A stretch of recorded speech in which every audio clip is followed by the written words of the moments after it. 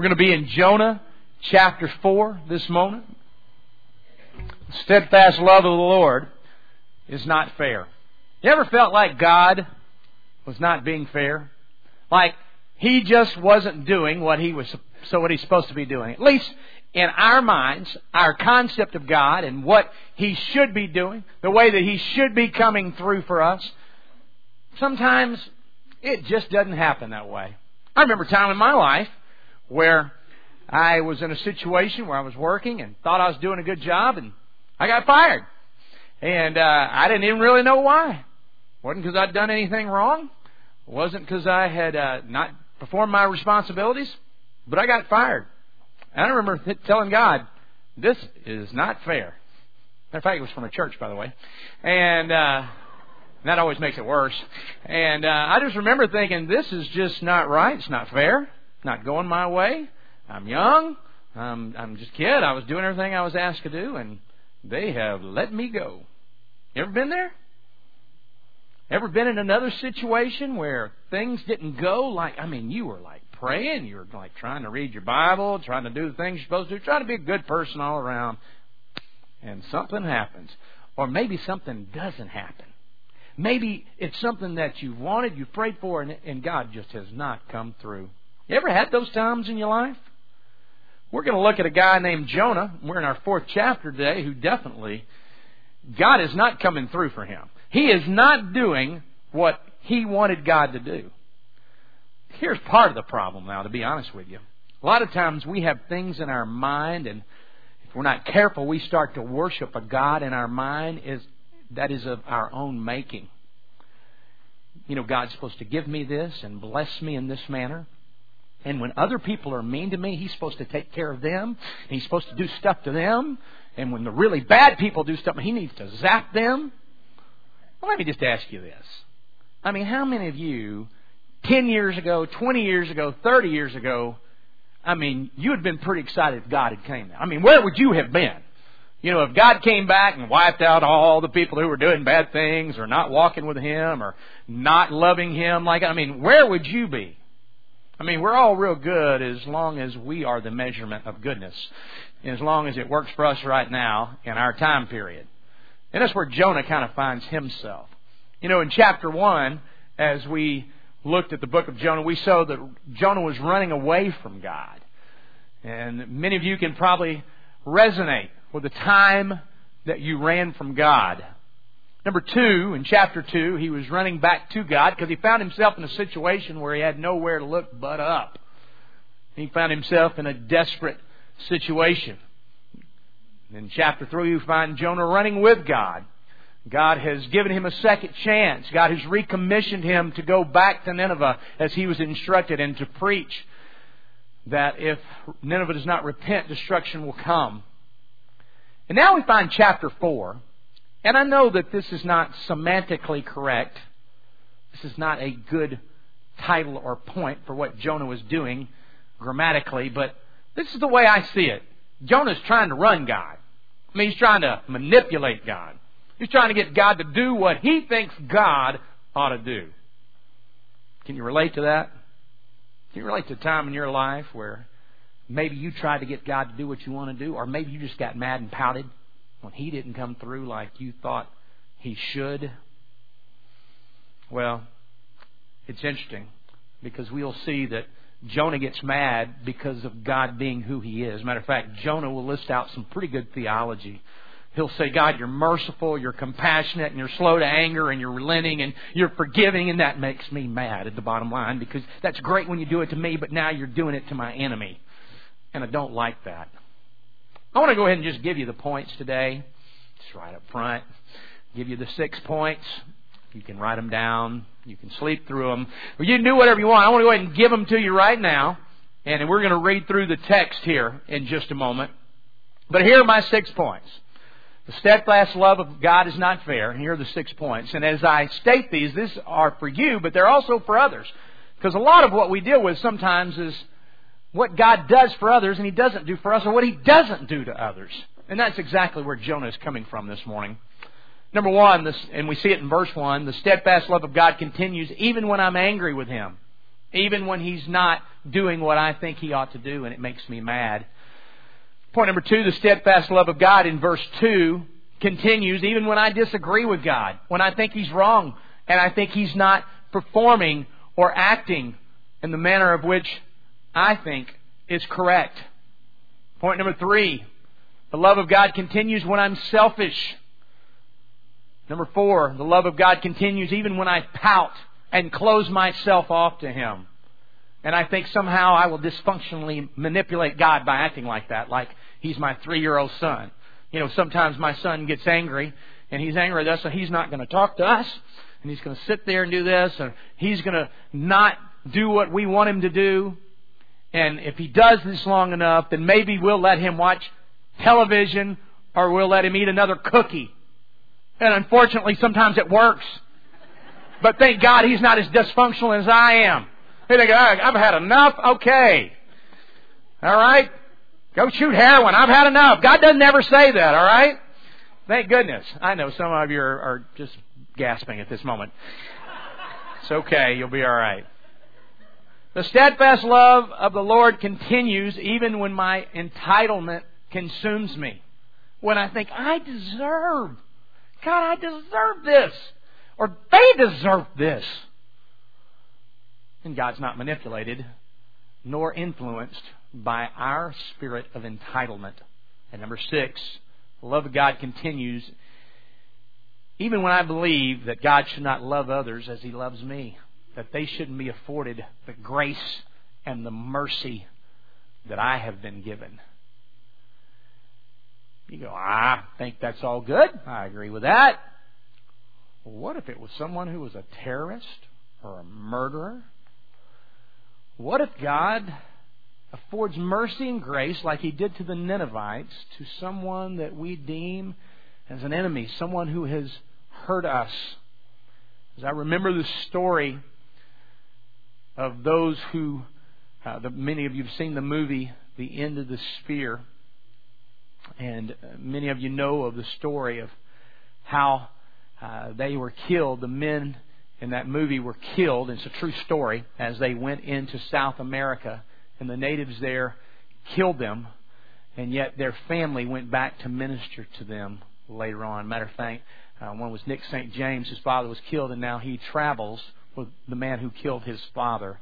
Talking about the grace and the mercy of God. What about when it's a situation like that, where in our minds it's just ridiculous?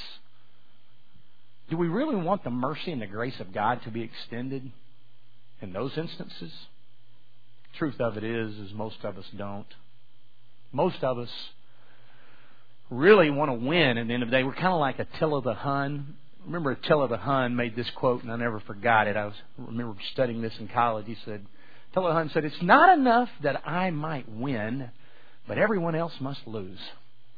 I mean, we certainly believe that in sports and in business a lot of times, and if we're not careful, we'll just kind of carry that on into our spiritual and emotional life. See if we can learn about Jonah. And before we judge him too critically, I think it's important that we recognize that we probably have more in common with him than most of us would like to admit. Verse 1 of chapter 4, "But Jonah was greatly displeased and became angry." Can I tell you this? God's not always going to be upset with you, and it's not necessarily a sin to be displeased with the way things are going in your life or the way things have turned out. But we see that Jonah takes it from displeasure to anger. As a matter of fact, the Hebrew word means it to burn. In other words, it's smoldering, and it's continuing to grow. It's being fed. And he prayed to the Lord, "Oh Lord, this is not what I said. Is this not exactly what I tried to tell you before? God, here's what Jonah's saying. This is exactly what I said was going to happen. I knew you were going to do this. Makes me so mad. Oh Lord, is it not what I said when I was still at home? That is why I was so quick to flee to Tarshish. I knew." And here's where Jonah lists out the theology and the attributes of God, exactly who He is, and exactly why He's angry. "I'm mad at you because you're being you. And it just aggravates the mess out of me. Because I'm not that good. I'm not that gracious, God. And this just makes me mad. It'd be great when you do this to me. But when you do this to the Ninevites, you're gracious. You're compassionate. You're slow to anger. You're abounding in love. That word chesed right there, which is a covenant love that God has for us, who relents from sending calamity. God, why did you have to do this? Do you understand that the Ninevites, do you understand what they did to my forefathers? Do you understand what they've done to other nations? Do you understand the cruelty that they've demonstrated? God, I think that they have really exhausted their opportunity for forgiveness. I don't think they deserve mercy. And then take it another step. Actually, we know from the book of Amos and Hosea, who were actually contemporary prophets of Jonah, and Jonah had most certainly probably heard these words. And we find in Amos chapter 5, verse 27, and in Hosea 9:3 and 11:5, that God tells the nation of Israel that I am going to use the Assyrians as an instrument of correction if you don't repent. So Hosea he's already prophesied this. If there's not repentance, this is what's going to happen. If the nation of Israel does not come back to God, they're in a time of affluence, a time when the economy is good, and they're finding themselves drifting away to idols, drifting away into a lifestyle, and as a nation away from God. And then Amos comes along in chapter 5 and says the same thing. So now, not only nationalistically does Jonah have an argument, he's thinking, God, if you would get rid of them, then they couldn't correct us. They wouldn't be able to bring judgment upon our nation. Like God couldn't do it another way. So Jonah, in a sense, realizes that if they repent, they're still going to be around. This is my opportunity to get rid of them. And so now, O Lord, take my life away, for it's better for me to die than to live. I am going to be a prophet who has to go back. Number one, nationalistically, this is not going to be a good move for my career. I mean, people are not going to be excited that now Nineveh doesn't exist because, like, I was leaving, I'm saying, I'm going to go preach some judgment on those guys. And now they're going to be restored. That's not good.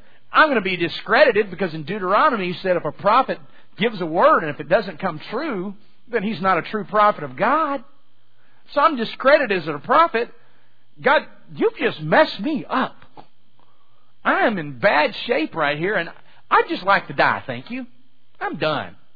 I came back. Granted, I had a little help from along the way, and you kind of put me in a spot where I had to come, and I preached, and I gave the word, but now, because we see in the end of chapter 3, you're going to grant forgiveness and mercy to them because they've asked forgiveness, as you promised you would do in Jeremiah 18, if a people who have been judged by me determine that they will come and kneel before me, if they will repent of their evil ways, then I will exercise mercy and grace. The Bible tells us that in Jeremiah chapter 18, verse 7 and 8.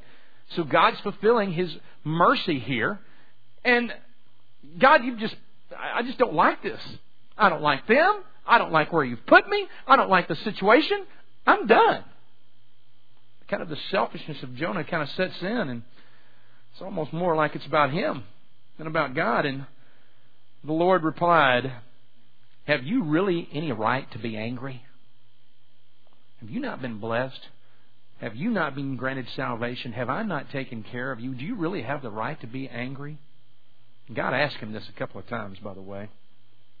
So Jonah went out and sat down at a place east of the city. And there he made for himself a shelter and sat in its shade and waited to see what would happen to the city. Now, why did he do that? Well, probably because he thought, maybe I can manipulate God through my anger, through my prayers, to do what He's supposed to do. Or probably he thought, you know what? I'm going to watch them. You know, and it's just like people like that. You know, they say they got religion. They say they got God. I'm going to watch them. And when they mess up, I'm going to make sure God knows about it. And then He'll have to do what He said He's going to do. He'll have to put the hurt on those guys. And I'm going to watch. Because I don't believe in them. I'm just going to sit here and watch what they do. And so then the Lord provided for him a vine and made it grow up over Jonah to give shade for his head, to ease his discomfort. And Jonah was very happy about the vine.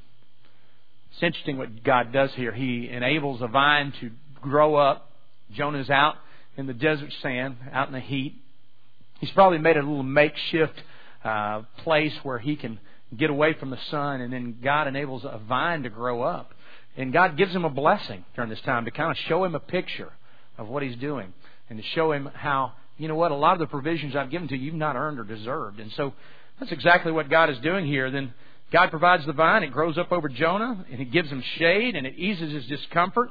And Jonah was very happy about the vine. But at dawn, the next day, there was a worm, and it chewed the vine so that it withered. And when the sun rose, God provided a scorching heat and wind, and the sun blazed on Jonah's head, and so he grew faint. And he wanted to die. And he said, it'd be better for me to die than live. What happened here? Well, God provides shade for Jonah. He provides some protection. And Jonah is excited. God's blessing me. This is good. This is what you're supposed to do, God. You're supposed to help me. You're supposed to give me good things. You're supposed to provide for me. And so now God's done that. I'm a little bit happier while I wait for these guys to be burnt. And I'm more excited about this as I watch this. And then the next day it's gone. And Jonah's back. He goes, God, can you not just help me a little bit? I mean, you threw me a bone, you took away the bone. But God said to Jonah, do you have a right to be angry? Here's that word again. Do you have a right to be angry about the vine? I mean, did you grow it? Did you put it together? And it's interesting what Jonah says. I do have a right to be mad. That's right, I am mad, God. And I don't care who knows it. And I'm so angry I want to die, by the way. Have I mentioned that to you before? I'd like to die.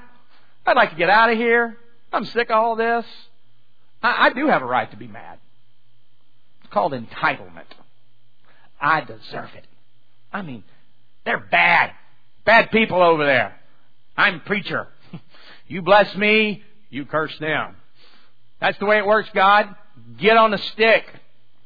Or at least that's the way you work in my mind. That's the way you should work. And yeah, I realize you're compassionate and merciful. As a matter of fact, I didn't even want to come because I thought you might show them mercy. You might show them grace.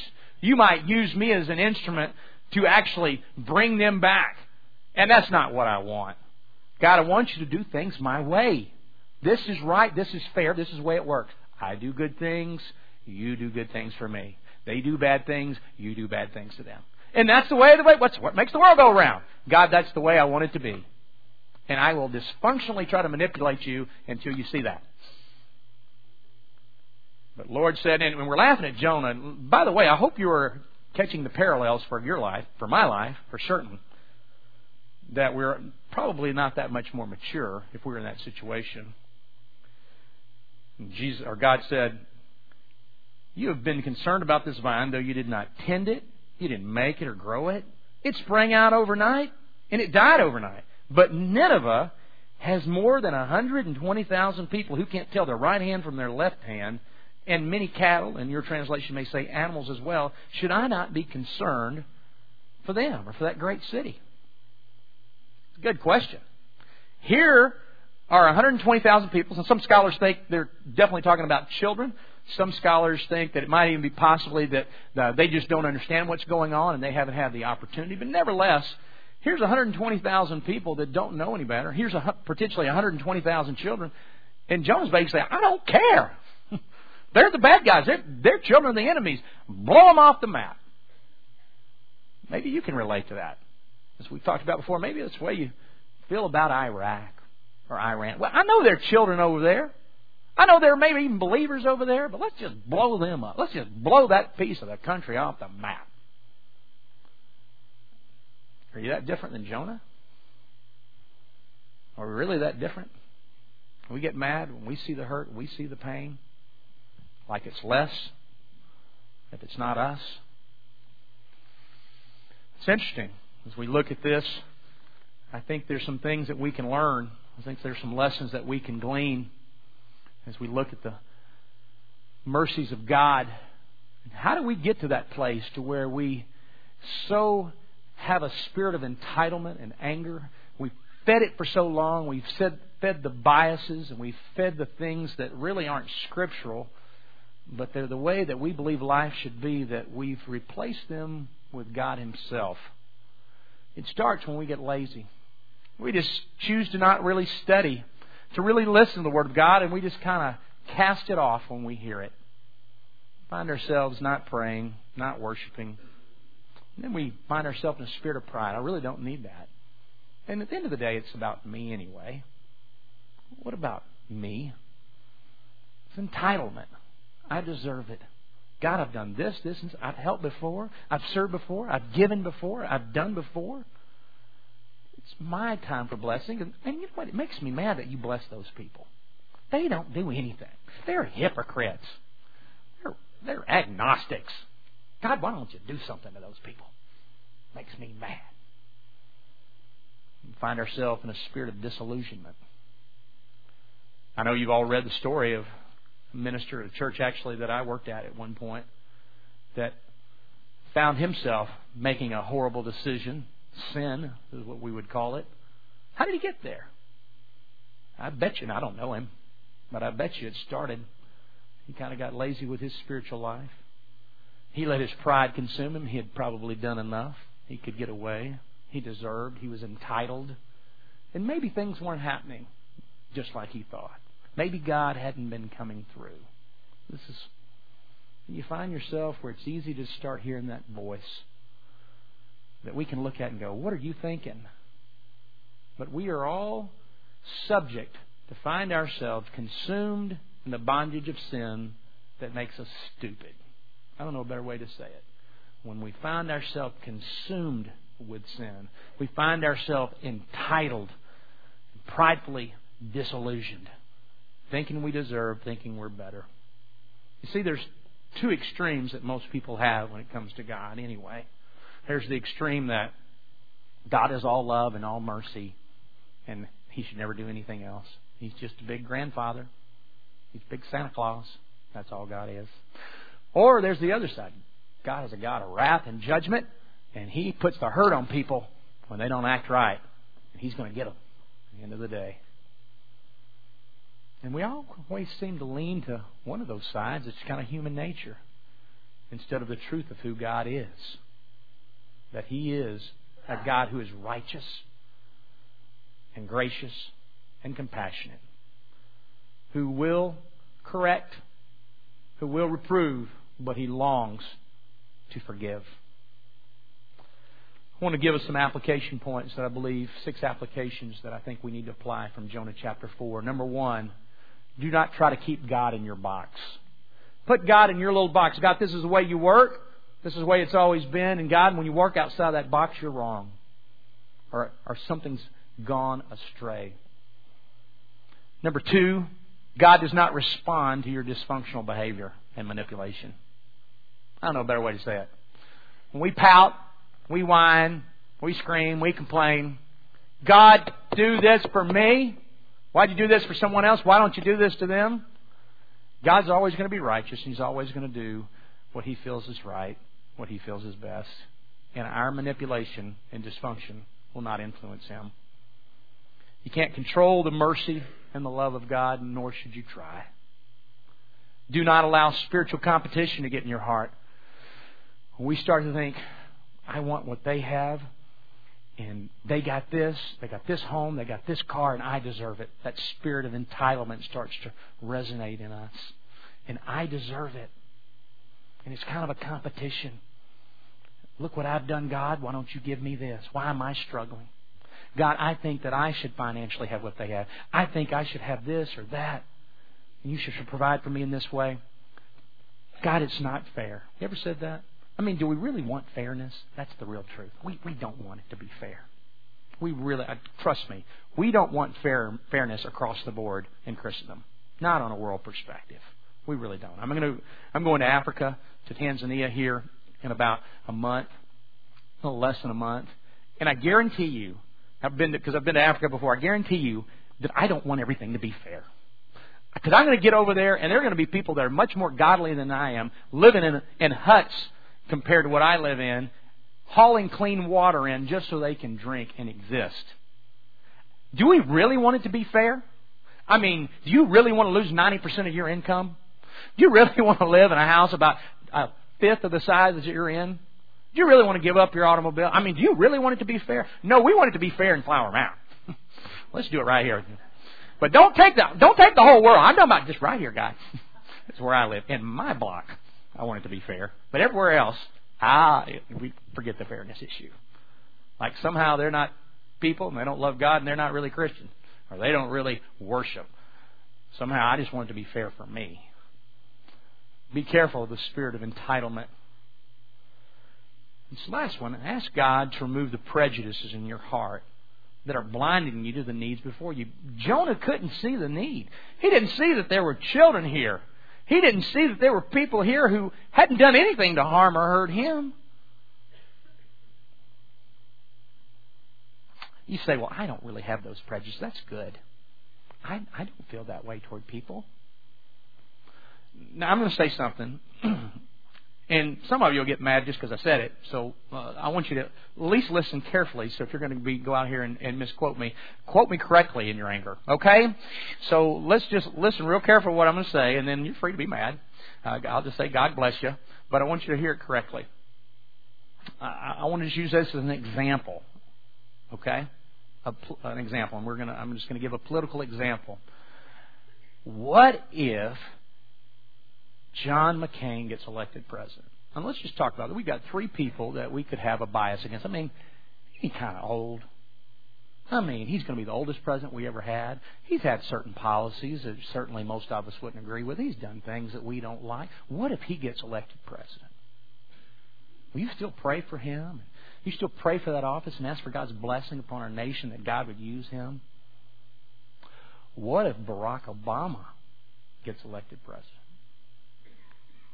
Will you still pray for him, as the Bible commands us to do, to pray for our leaders, to pray for our nation?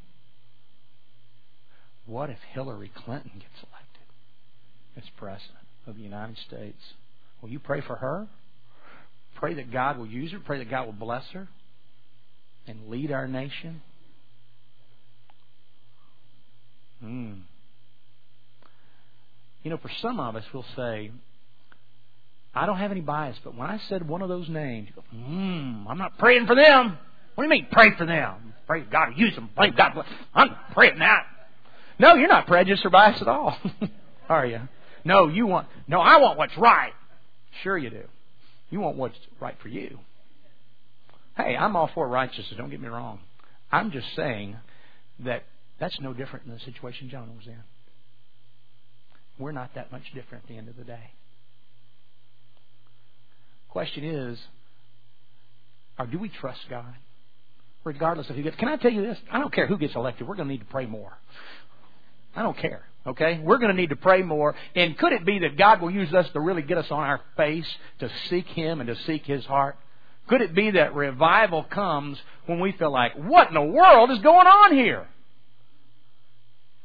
Could it be that God will use that as an instrument? I don't know. I know that we don't like that. But at the end of the day, it says more about us than it does about Him. It exposes the real truth of our hearts. What about you this morning? Have you come to the place to where you've really trusted Him and given your life? You come to the place that when things aren't fair and judgment's not exercised, life doesn't go your way and God doesn't perform like you want, you still trust Him? You can still call Him Lord?